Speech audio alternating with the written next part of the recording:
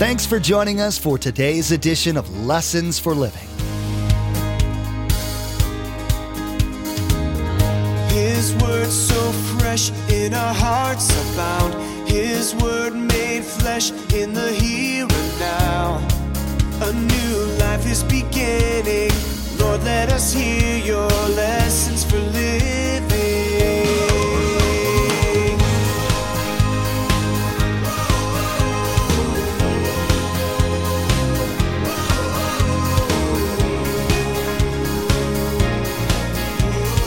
Lord, let us hear your lessons for living.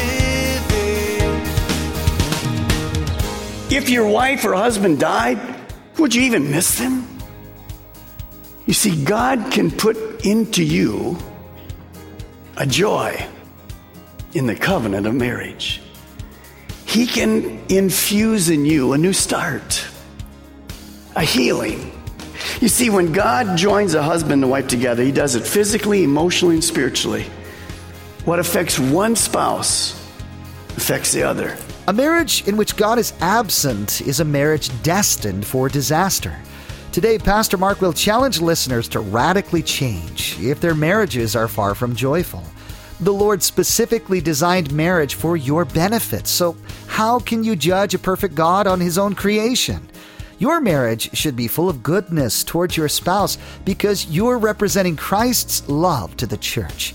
If your marriage is struggling today, don't waste another minute. Run to the Creator, who is more than willing and able to provide. Remember, there's quite a few ways to receive a copy of Pastor Mark's teaching. We'll be sharing all that information with you at the close of this broadcast.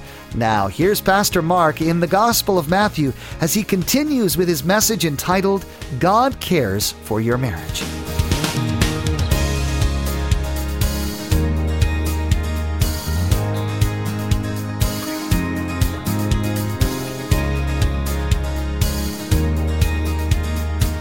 Let us hear your lessons for living. So a covenant is what marriage was designed by. Look at Malachi 2:14. Now in Malachi, the Jewish men were looking to divorce their wives, and God was angry about it. It's not changed. It's the same. They were looking for loopholes.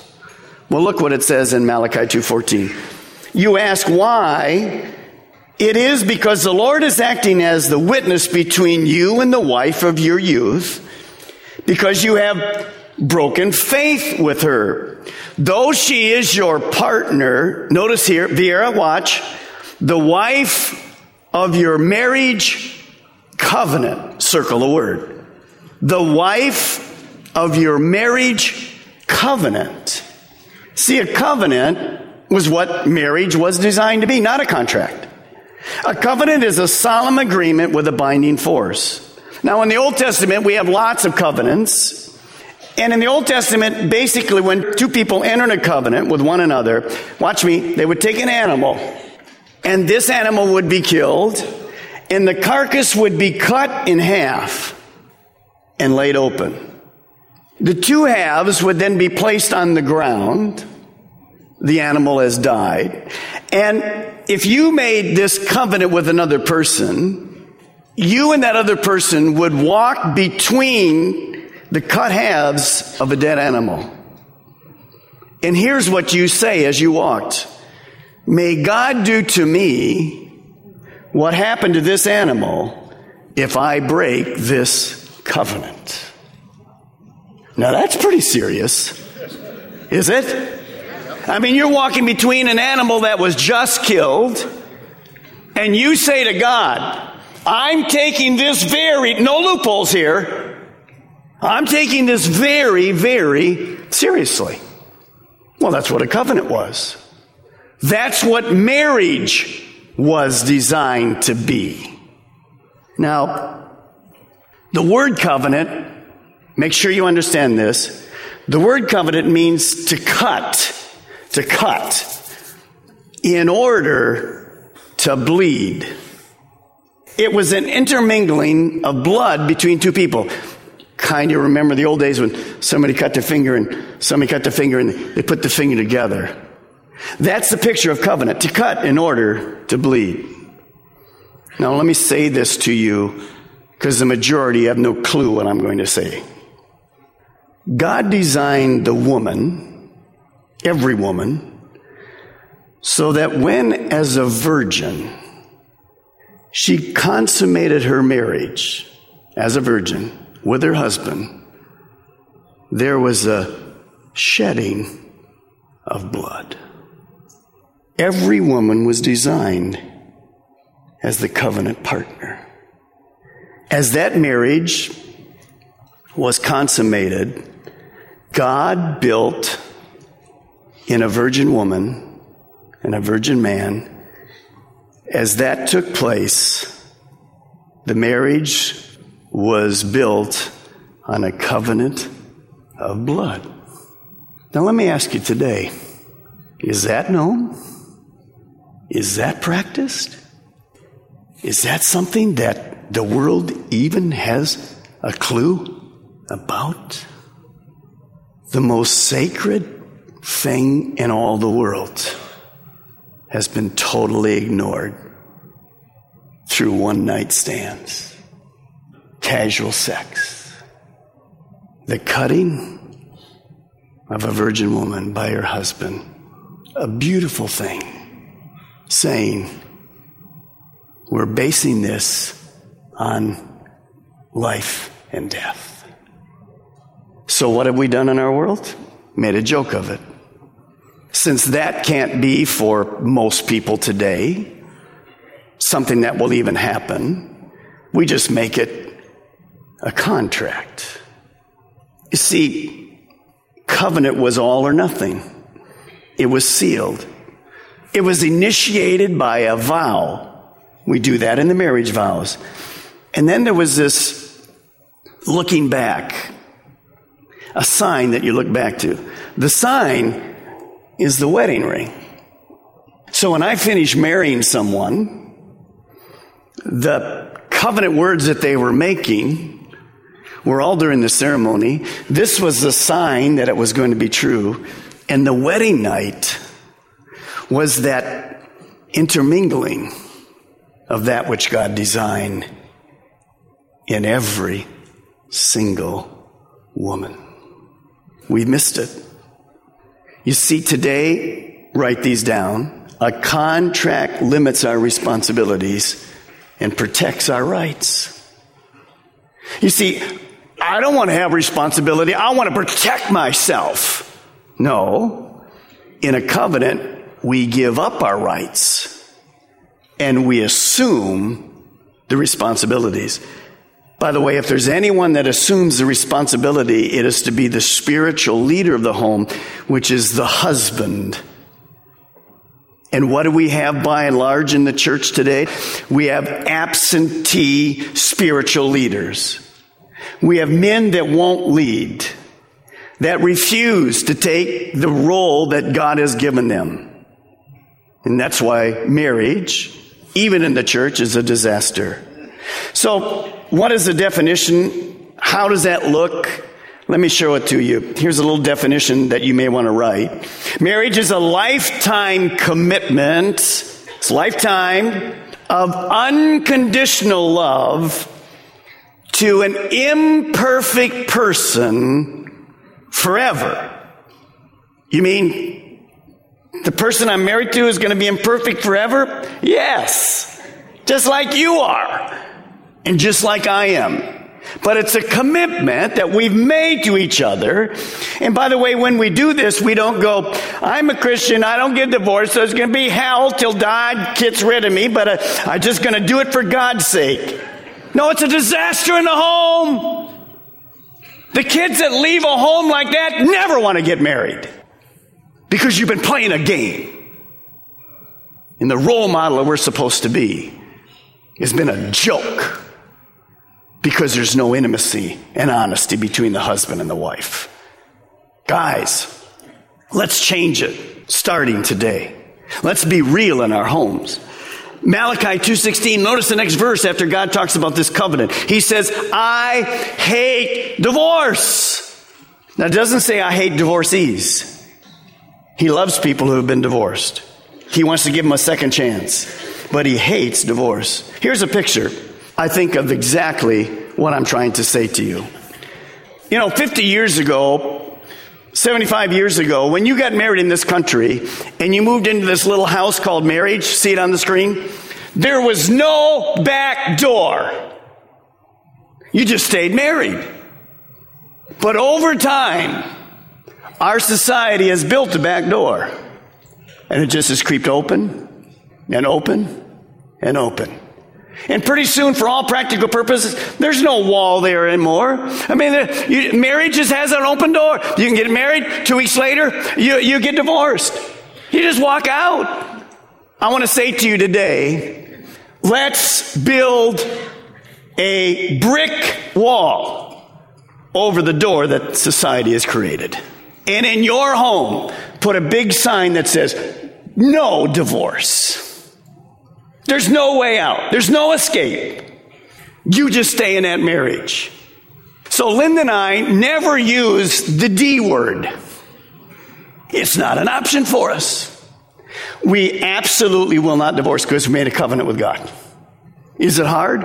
Whew. It's very hard. We never use the D word. We do use the K word. Kill. Because if I kill her, I can get remarried because she's dead. But of course I have to wait till my prison term is over before I can get married. I'm just joking with you. Maybe. You ever felt like it? Come on. You're in church.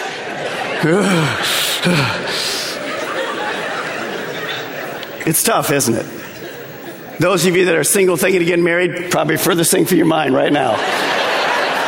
I'm going to be celibate my whole life, Pastor Mark. Lots of cold showers, that's okay. See, marriage is, you just have to say, it's not going to happen. Divorce isn't going to happen. It's just not going to happen. Now, understand the principle. If the back door is blocked, then an escape hatch for divorce is out of the question.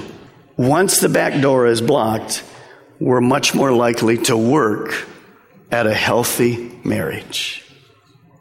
Just block it today. Block it. And begin working at a healthy marriage. Number 4. Turn to Genesis chapter 2, if you will. Number 4, God expects oneness. In other words, when he puts us together, he expects a companionship and a unified team. A team. In Genesis 24, we have God's direction to Adam and Eve. For this reason, a man will leave his father and mother and be united to his wife. What does it mean to leave? Leaving is simply setting a priority of earthly relationships. Aside from my relationship with God, which obviously has to be first, my relationship with my spouse, according to God, this is what he expects, becomes a priority. So my spouse becomes number 1 in my life.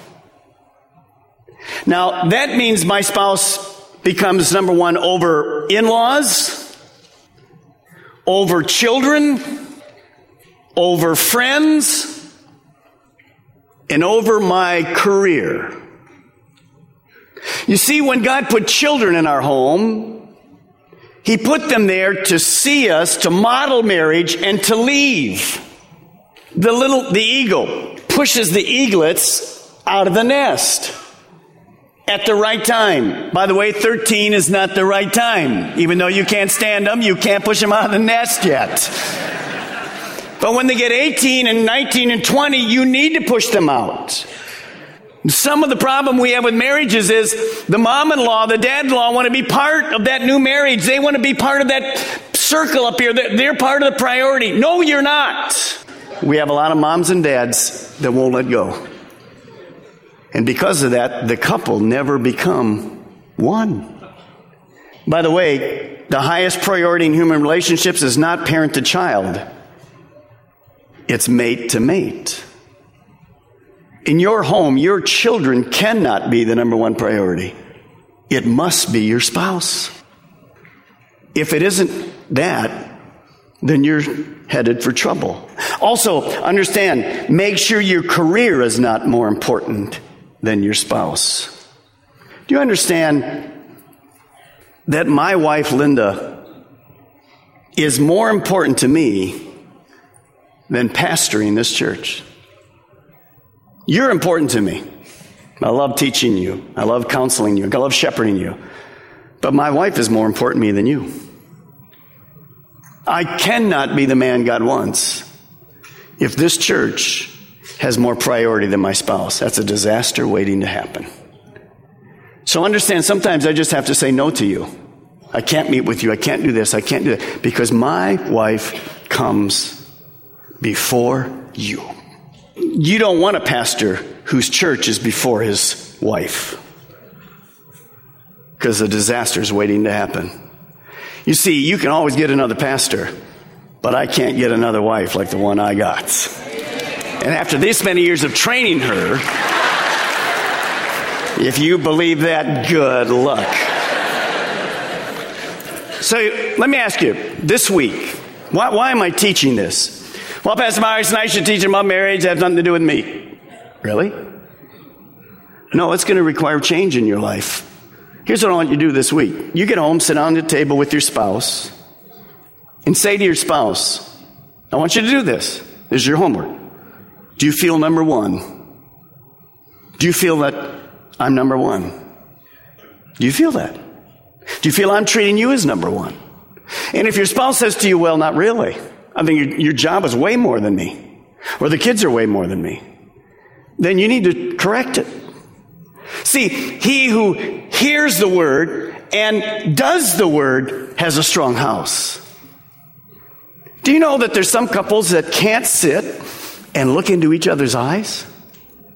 I mean, you can go to bed with them for years and you're in the house with them and everything is shared, but you're not intimate enough to look in their eyes and go, I don't feel I'm number one in your life, honey. Well, something's missing big time. But you sit down today or tomorrow, sometime this week, and just make sure that your spouse is number one in your life. Next, marriage continues with cleaving. So we leave and then we cleave. Notice, for this reason a man will leave his father and mother and then be united to his wife. What does cleave mean? It just means if you've ever heard me speak, it's super glue. It's God determining to put us together. There's nothing passive about this cleaving. God designed and glues the couple together. People don't glue to each other. God does it. And the difference in a healthy marriage is not the absence of problems, but the absence of a commitment, the gluing together. You see, love is not this emotion. Love is simply a decision that says, I'm in it for life. And look at the last part of verse 24. And they will become one flesh. That's number 4C. Marriage involves oneness. What does oneness sound like? Just like you picture it. Oneness. It's being in agreement with God's will. We're doing this together. Amos 3:3 says, can two walk together unless they've agreed to do so? You can't walk. That's why a believer and an unbeliever can't have a healthy marriage, because they're not on the same page. But oneness means an agreement with God's will and agreement with our spouse. Now, how hard is that? Very hard, because I'm very selfish. But as I work at that, I develop a team that works together. Someone was giving an anniversary party for a couple that had been married 50 years. After they said all these nice words, the husband got up and wanted to offer a toast to his wife. And he said, my dear wife, after 50 years, I found you tried and true. And everyone smiled and ladies were kind of tearing up a little, whatever. But his wife was like clueless. She had bad hearing. She couldn't hear. So she cupped one hand behind the other ear and said, hey. And her husband said he knew this. So repeatedly, very loudly, he said, after 50 years, I found you tried and true. And the wife finally heard it and shot back, and she said this, "Let me tell you something. After 50 years, I'm tired of you too." How many know what I just said? I haven't got there yet. Lynn and I have only been married 40 years. We've got another 10 to go. See, marriage is not about me. Marriage is about we. We. If you spell the word team, you can't put an I in it. There's no I in team. Let me ask you something. Those of you that are married, do you enjoy your marriage? Do you share with your spouse? Is there a oneness? Is there a unity? Yes, it's tough. But do you enjoy being together? Do you make love on a routine basis? We have many couples that don't make love but once a year. What is up? The world has destroyed what God wants in your life. Is there an intimacy in talking and communicating? If your wife or husband died, would you even miss them? You see, God can put into you a joy in the covenant of marriage. He can infuse in you a new start, a healing. You see, when God joins a husband and wife together, He does it physically, emotionally, and spiritually. What affects one spouse affects the other. I'll never forget after my open heart surgery, I had to gently climb into the shower because I had all these stitches. My chest had been opened up and all these stitches. And my wife had to bathe me. Now, she's a nurse. That helped. But it's very humbling for me. You know, one day I may have to do the same for her. We're a team. For better or for worse. And wherever you're at today, I want to give you 3 things to end. You don't have to write them down. I just want you to see them. And I want you to understand there's hope for you. Number 1, God designed your marriage. He knows how to make it healthy. Number 2, God will make your marriage healthy. You sit down this week with your spouse and say, where are we? And number 3, God will heal your marriage when it's unhealthy. Many of you are going to find a place, it's not healthy. But the only way to correct it is to admit it. Pastor Mark, it's been 22 years or 21, and we kind of got this thing down. We just kind of exist in separate areas of the house, and stop it. What a devastation for the world. And what a terrible model for your children. And third, why are you miserable in life? It's because we won't open our hearts to our soulmate and let God heal us. Sometimes it can seem like God is just out to get us in our marriages, yet Scripture teaches the exact opposite. Today, Pastor Mark taught us that there is no greater advocate for your marriage than God Himself. If you're lacking that marital bliss you have always longed for, look no further than the Lord for strength and direction. He must be at the center of both you and your spouse's life to enjoy true happiness together. Thanks so much for joining us today. Pastor Mark will continue to go through this series in the next edition of Lessons for Living. To add today's message to your study library, simply log on to lessonsforlivingradio.com and select the Order a Message option from the main menu. The cost for each CD is $5, and that includes shipping. Again, to place an order for a CD, simply log on to lessonsforlivingradio.com and select the Order a Message option from the main menu. The first step to being a good husband, wife, or parent is to be a good Christ follower. In the next edition of Lessons for Living, Pastor Mark will continue to talk about this area of our lives. We'll learn you must have a healthy relationship with God. The world will influence what you and your children see and believe if you're not grounded in the truth daily. Don't set yourself up for disaster by trying to master life on your own. Well, that's all the time we have for today's broadcast. From all of the production team here at Lessons for Living, we want to say thank you for tuning in, and may God bless you. And together, let's do life right.